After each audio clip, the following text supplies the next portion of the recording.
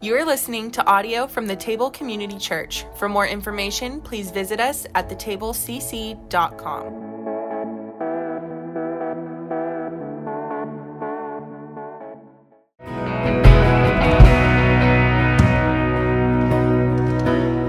Pray with me, Lord. We praise you and we thank you for the confidence that we have in the foundation that you have given us, Lord, that it is unwavering. Even when the world is chaotic and there is uncertainty, Lord, you are sure. Lord, you are the truth. You are what we can stand on as we navigate this world, Lord. Thank you for that. We praise you for that this morning. It is in your name. Amen. Well, good morning. You guys can have a seat. My name is Melissa. I serve here as the executive pastor, and I am glad to be with you this morning. If you're a guest with us, thank you for coming to a new place and checking us out. We appreciate that. And I'm glad that you guys are here. We are wrapping up a series that we have been in the last few weeks called The Road Less Traveled. And Bill has been taking us through this series and how Jesus has called his disciples to live and move in this world differently. And it's been really challenging. And today, we are going to be in the Gospel of Luke looking at a very familiar story. Some of you guys may have heard this, whether you've been in church or not, the story of the Good Samaritan. And hang in with me if you've heard it a million times. I think there's something new to be learned here, okay? So the story that we're going to be looking at, we're going to be looking at this piece that I think we've been missing. And so if you have your Bibles with you, please turn to the Gospel of Luke. We'll be in Luke 10. If you are a YouVersion Bible app user, you can find our live event on the app and follow along there, and the verses will be on the screen. So we're going to jump right in. We're going to be in Luke chapter 10, verses 25 through 37. I'm going to read it in its entirety, and then we'll go back and we'll take it in different parts. So Luke chapter 10, verse 25. And behold, a lawyer stood up and put him to the test, saying, "Teacher, what shall I do to inherit eternal life?" He said to him, "What is written in the law? How do you read it?" And he answered, "You shall love the Lord your God with all your heart, with all your soul, with all your strength, and with all your mind, and love your neighbor as yourself." And he said to him, "You have answered correctly. Do this, and you will live." But he, desiring to justify himself, said to Jesus, "And who is my neighbor?" Jesus replied, "A man was going down from Jerusalem to Jericho, and he fell among robbers, who stripped him, beat him, and departed, leaving him half dead. Now by chance a priest was going down that road, and he saw him and passed on the other side. So likewise a Levite came. When he came to the place and saw him, he passed on the other side. But a Samaritan, as he journeyed, came to where he was, and when he saw him, he had compassion. He went to him, bound up his wounds, pouring on oil and wine. And he set him on his own animal, brought him to an inn, and took care of him. The next day he took out 2 denarii and gave them to the innkeeper, saying, "Take care of him, and whatever more you spend, I will repay you when I come back." Which of these 3 do you think proved to be a neighbor to the man who fell among the robbers? He said, "The one who showed him mercy." And Jesus said to him, "You go and do likewise." So we've heard this story before, right? And I think we kind of have to look at what's happening here. So this lawyer is a religious lawyer, so he knows the law. He knows the question that he's asking Jesus, and Jesus knows that as well. And don't you hate it when you ask a question and then someone says, "Well, what do you think about it?" Like, that's not an answer. And that's what Jesus does. "Well, what do you think about it?" And gives a question back. And the lawyer answers it correctly. Love the Lord your God above all things. Nothing else comes in place of your affections for the Lord, and love your neighbor as yourself. And here's the dilemma here, okay? Have you guys ever seen the movie Aladdin? You know Aladdin? Okay? I prefer the Robin Williams version to the Will Smith version. That's for another day, another time. But he, as a genie, he grants wishes, and then one of the wishes that he cannot grant is to make someone love you. Right? Can't force someone. Love is a natural thing. It's instinctive. You don't have to tell me to love my husband or love my kids or love a nice steak or love a good post-church nap. Like, you don't have to tell me. I just do, okay? But, like, I was thinking, I use Wayne as an example. I'm going to use that as our pastor, student pastor as an example at this service, too. Wayne hates mayonnaise. Like, hates it. Like, there's no command that will change that, right? So either we do or we don't. Okay, so that's the rub and the pressure of this command that we're seeing, right? The lawyer is feeling that. He's like, ooh, okay, well, I have to love everyone. Well, who do I actually have to love? So who is my neighbor? He's trying to put a scope on this law, right? He wants to put it in his box so it feels comfortable. So define the parameters for me. And Jesus shares the story of the Good Samaritan. And to kind of give you a little context, the road from Jerusalem to Jericho is literally down. It's going down in elevation several thousand feet. And it's narrow and it's rocky, and it's called the Bloody Way, or the pass of blood, because it's so dangerous. And robbers hide in caves and on the rocky overhangs. So this is not a road like you're strolling down on a Sunday afternoon. Like, you're getting from point A to B because you have to. And we see this priest, and he's coming down, and he sees him, and he passes on the other side. This isn't a 6-lane highway. This is a little road. So it's not like he's passing him where he can't see him. He's up close. This is not a great look, right? This is like Bill driving down Bailey Boswell and sees you with a broken leg and a table t-shirt, and he just locks his doors, rolls up his window, and keeps on going. You know what I mean? Like, this is not a good look, okay?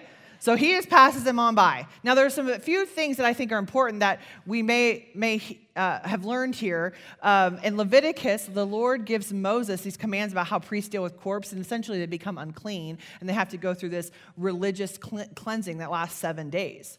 So he would have to be away from the temple for that time. So it would have been super inconvenient for him to stop. It could have been a setup for him to be robbed. So it could have been dangerous. So there's these things that are happening. It's not giving him a pass, but it's like, okay, let's explain a little bit more about why he may have passed by. And then the Levite comes, and the Levite's like the B team priest, okay? Like, he's the B team. And he sees the prestigious religious leader pass by. So what does he do? Follows right along. But then we see the Samaritan. And to kind of give you some context of the relationship between the Jews and the Samaritans, they hated each other, sworn enemies. The Jews hated the Samaritans because they were a mixed race. They were half Jew, half Gentile. Samaritans didn't like they were kept out of religious duties. And so there was this growing hostility for like 700 years. And Israel at the time was broken up into 3 districts, and so we had Galilee to the north, Samaria, and then Judea. And you had to go to Judea to go to the temple in Jerusalem for festivals, or feasts, a number of times of year, and they would have to travel through Samaria. They did not want to do that. And the Samaritans didn't make it easy either. They would rob them, they would do exactly what we saw, rob them, desecrate the temple before Passover. They would catapult pigs into the temple to desecrate it. So this is not like, I just don't like them. These are sworn enemies. Sworn enemies. And here is this man who is a Samaritan seeing his sworn enemy on the side of the road, and the scripture says he felt compassion. And we look at it's like a pity for this man and the God that drew him to help. I'm sure there was a pause, but his compassion drew him, and he lifted the man out of the ditch. He, treated his wounds. He put him on his own animal. So that means the Samaritan is walking this road. He takes him to an inn and cares for him. So this is not just, I'm going to throw him a Band-Aid out the car window. I am taking care of this man. And then he extends credit as well. And Jesus then asks a hard question, and I think this is important. He said, which of these do you think proved to be a neighbor of the man who fell among the robbers? And the priest said, the one who showed him mercy. Notice the priest cannot even say the word Samaritan. It still shows where the priest is at. And so when we look at this scripture, we can just say, well, this is what we take from it. Be nice to people, help them. Let's go home. We'll beat everybody to lunch, right? Okay, no. They gave me the mic, so I get to go a little longer. Okay, so what it's saying is, what does it mean to love our neighbor? And we have to ask ourselves these important questions. So first is, who is our neighbor? That's what we have to define. Who is our neighbor? Anyone. Anyone. Anyone in need. Doesn't matter.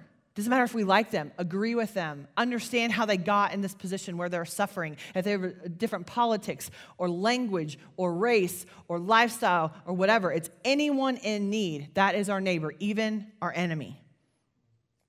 That's challenging. So when do we help, right? When is it convenient? It's not. It's when we see the need. It's when we see the need. See, the Samaritan had every reason not to stop. I mean, he probably thought, well, kind of deserves it, you know?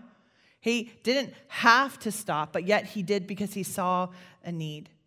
Tim Keller recommended this book a number of years ago, and I got it, and it's like really small, but it's like half of it's a New King James, and I had to like really like focus and like read it, you know? But it was written in the 1700s, and the author talks about how Christians are called to charity. But then he lists all these excuses that Christians have been giving to not be charitable, okay? The book was written in the 1700s. I thought these points were interesting. Here's one of the reasons that people don't help. They brought the trouble on themselves. It was the making of their own mistakes or choices, right? Edwards, the author, contends that when we were in need of the rescue from the turmoil that we put ourselves in, Christ met us there fully and freely meeting that need. So us pre-qualifying people, are they worthy of our help, is actually against what God's calling us to. We don't get to decide who we think is worthy of help or who meets those qualifications, which is hard because we make a decision about who we want to help, right? Well, I'll help somebody as long as they really need it. You've ever said that? I have, right? Well, if they're really needy, I'll give it to someone who really needs it. So we determine the level of their need. And many times we help, and it's kind of out of like, you know, oh, Pastor Bill just saw me, I got to help. Or someone's going to see me, I got to help. Or I'm wearing a table t-shirt, I got a fish on my car, whatever it is. Like, I got to help, right? We have this obligation, okay? Or we have the control of like, well, I want it to go to someone who's really in need. And see, what this story is telling us here is that our generosity, our charity, our help should tell the world more about the Jesus who lives in us than the people who we're helping. So it's a reflection of him. And I get, I don't want to contribute to a problem. I think we need to have discernment when we're giving and all those things. We need to ask for wisdom. But again, is it reflecting Jesus to the world? And I love in Proverbs 3:27, it says, do not withhold good from your neighbor when it is in your power to act. If we can do it, do it. Whenever it's there, whenever that opportunity arises, who? Anyone in need. The second reason that people that in the 1700s, Jonathan Edwards said people refuse to help or are slow to help is that we only want to help when there is a dire need. There's a crisis. Now hear me. I want us as a church, Christians, to rise up when there is a dire need. And last year, you guys, this church was awesome. We had kids that were in hotels not getting food. You guys met that need. There was food getting there every single week.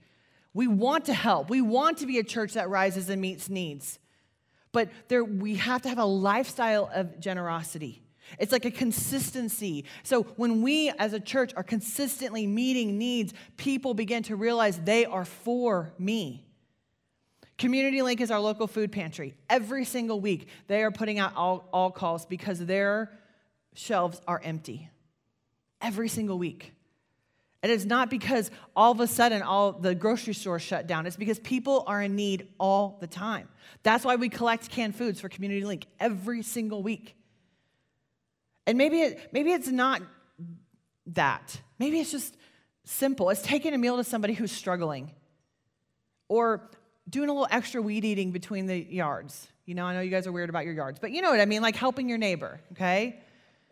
Or babysitting for the mom that just needs a sitter. Or coaching the team when there's not a coach. I know Jay's in here somewhere, and he had to coach his son's team. It's like, I've never coached soccer before, but he's doing it because they needed a coach. Maybe it's mentoring a kid at Elkins that just needs a consistent adult, or showing up here after school for an hour and a half and being with teenagers that are looking for a safe place to go. Or hanging out with our kids next door because they need consistent adults pointing them to Jesus in their life. There are needs. It doesn't have to be anything huge. It's just consistent DNA of who we are, meeting the needs every day. So we know who to help, we know when to help, and then we have to decide, well, how much do I have to help, right? And I think it's important that we read this story that the Samaritan lifted this man out of the ditch. He took this man. I don't know if you guys ever had to pick up like a dead weight kid. That is not easy. But he lifted this man that's half dead and placed him on his own animal. And he's taking on the burden. He's lifting the man. Like, if someone gets hurt on the soccer field and we have to get them off, we don't jump on them and make them carry us. We get underneath them and we lift them up. And we help take that weight. That's what we're calling to do. At great personal cost, the Samaritan stepped in to help. He carried the weight. He carried the burden. Galatians 2 tells us to bear one another's burden so fulfill the law of Christ. There's no magical amount of money or time or effort I can tell you that meets these needs. But many times we give out of excess and we never step in and really carry the burden. I have a little extra time. I got a little extra money. I'm going to sprinkle it around and that's enough. It costs me nothing. I sacrifice nothing. But what sacrificing our time, our effort, our money does, it gets us in and lifts the burden, and we're carrying the weight. And when we carry the weight for people, we actually get to step into their lives, step into their suffering, and understand. And it doesn't become about helping those people. It becomes about helping my people because we know them. We're close to it. And listen, that is hard. I get it. My money and my time are two very valuable commodities in my life. And I want to hang on them for my protection, my security, and my well-being. I get it. But why are the excuses from 1734 still relevant today?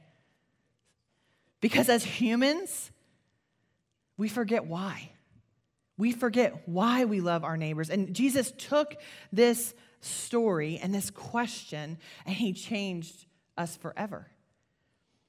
See, we read it as we're the Good Samaritan, right? You see somebody in need, you help somebody. The golden rule, do unto others as you would have them do unto you. Nailed it. Messed it up first service, but I got it this time. Golden rule, right? That's what we're supposed to do. But why would Jesus use a Samaritan to illustrate this point? Okay, his audience. Remember, his audience are Jews. And a Samaritan is our sworn enemy. How uncomfortable would that be that you're comparing what we should be doing to our sworn enemy? Why did he do that? As much as I believe that we are to help people when we see a need like the Good Samaritan, I believe this is also true about this story. We should not be solely identifying with the Good Samaritan or even the priest or the Levite. We have to remember we're the dude in the ditch. That's who we are. We are broken and suffering and shameful and left for half dead. And someone who should not give us mercy, who the mercy we do not deserve, came close, lifted our burdens, lifted our shame, and rescued us. We're the guy in the ditch. That's our why. And we read ourselves as the hero, right? Well, I'll just be a good Samaritan. I'll just be good. I'll just help them. And that's good. And it's the same thing that the lawyer is looking for. He's looking for a way to get into heaven. We don't do these things because we want to get into heaven. We do these things because we're already there. We already know that we're going to heaven. And out of the overflow, we step in and we help and we serve because we are the person in the ditch. That's where we come from. And as we are lifted, we begin to realize that God, who could have considered us an enemy, didn't. He came close, and now our lives have been transformed. So now we are out giving that radical grace and mercy away. We're giving what we have been given. The only way to love something, because we can't force it, it has to be something we just do, is we experience radical grace and love, and that transforms us. Ephesians 4:32 says, be kind to one another, tenderhearted, forgiving one another as Christ, or God in Christ forgave you. Do unto others as Christ has done unto you. He rescued us. He lifted us. He saved us. And we don't do all these things. We don't help people to be saved. We help people because we are. And that is the overflow of our lives. That's the evidence and the fruit of Jesus and the Holy Spirit working in our lives. And I always end up in the same place when I'm studying scripture. It's like, okay, how do I do this? Because it's great to get up here and talk about theory and help people and all this stuff. Like, okay, that's great. How do I do it? I think there's two things that we have to have. I think there's two things we have to hang on to. I think we have to have courage, and I think we have to have margin. Here at the table, we talk about being a courageous, bridge-building, mission-driven church. And when we talk about courageous, we talk about talking about hard things, saying hard things, doing things that are uncomfortable and get us outside of our comfort zones. And both as a church and individually. And in the very end, it's not about us. It's about giving God the glory and being a reflection of his grace and mercy to the world. That's what being courageous means to us as a church. And for many of us, fear is our primary decision-making motivator. We're afraid. Think of the priest and the Levite. They were afraid, what's going to happen to me if I step into that? Maybe I'll be robbed. What if I step into that person's messing life? What's going to happen to me? What am I going to be exposed to? What are my kids going to see? We function from a place of fear. And so what we do is we kind of circle the wagons and we make these tight little circles of people who think like us and act like us and are safe and and they add value and benefit to our life, and there's nothing wrong with that. But what happens is we become so insulated that we don't see the suffering in the margins. We become so focused on what we're doing, we don't look around at the needs all around us, in our communities, in our neighborhoods. It doesn't, not just out there, but in here. And so what happens is that when we have courage, it opens our minds. It opens, hey, I'm willing to have hard conversation for my kids to see things that are challenging. I'm willing to step into awkward situations that I feel uncomfortable, and that's what courage does. It helps us step into those situations.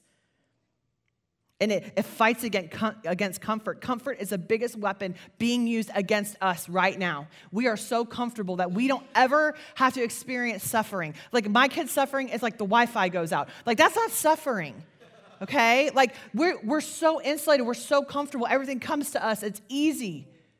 Even in the hardest situations, for many of us, that we don't suffer, and we are so insulated from that. And it's lulling us into a slumber where we forget to look for people and to represent Jesus to the world, to give away what we have been given. The second thing we have to have courage, and we have to have margin. We have to have space in our life to be able to do things. All I ever say is, I'm busy. I literally said that to somebody this morning. I was like, I'm busy. How are you? Busy? How are the kids? Busy? What have you been doing? I don't know. I just drive around places. I don't even know what I'm doing. I'm busy.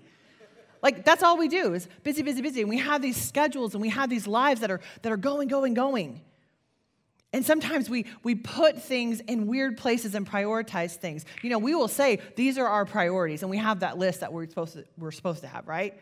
Do you know how we can assess our priorities? Inventory your life. Look at your calendar and look at your checkbook.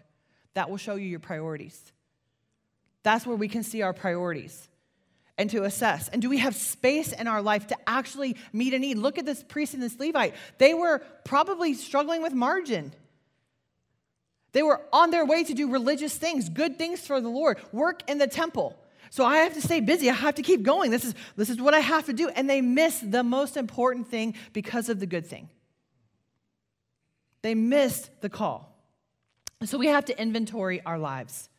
We have to learn how to say no. I hate saying no. I hate saying no to my kids. I want them to do all the things. We have fear of missing out. We have FOMO, okay, right? You all have heard of that? We're so afraid of our kids missing something, so we put them in everything. We put them in everything and we forget, we think, but they have to have these essential experiences to have a great childhood, okay? I have to be reminded that I'm not raising kids, I'm raising adults, and I'm raising disciples. And the most important thing isn't always the good thing. And so I don't want them to miss it. So I have to prioritize. And I'm not saying sports is bad or vacation or activities or the lake or whatever it is bad. I'm not saying that at all. But we can idolize them and put them in the place of God. And then what happens is our kids are watching that our spiritual relationship, our faith, our church life is so secondary that when they get out of our house, they walk away. And us as parents go, gosh, what happened? What did I do? They were raised in a Christian home. Yeah, like 5 times a year. And so we have to make it a priority. That doesn't mean we stop all the things, but in those things, we have to keep our mind and eyes open to do the important thing and not just the good thing. And so for us, the road less traveled is challenging, and we know we have to love all people. We know we have to be ready to carry the burdens whenever those needs arise. And it is going to take courage, and it's going to be hard, and we're going to have to make choices and decisions in our life, but we cannot forget why. Because when we remember why, those decisions aren't as hard. We have to remember that we're the dude in the ditch. that Jesus came close, leaned down, rescued us, lifted us out of our shame, lifted us out of our sin, carried our burden so then we can walk transformed in this world and be radical givers of grace and mercy. That's what the Good Samaritan is about. Recognizing who we are, who our neighbors are, and how we love. I'm going to invite the band as I pray for us this morning to come up. And I think about the people, maybe you're kicking tires of faith. Maybe you don't know anything about this church stuff and you think we're all weird and I don't know why this lady's up here yelling at me and all this stuff. I get it. But some of us think we're too far gone. I just want you to know this story shows us that we are not. No matter how deep that ditch is, Jesus will meet you there. He will come in and he will lift you from that. And just like the lawyer said, the right answer, it is as simple as loving the Lord with all your heart, believing in him, believing what he has done, loving the Lord all your heart and all your mind and all your soul.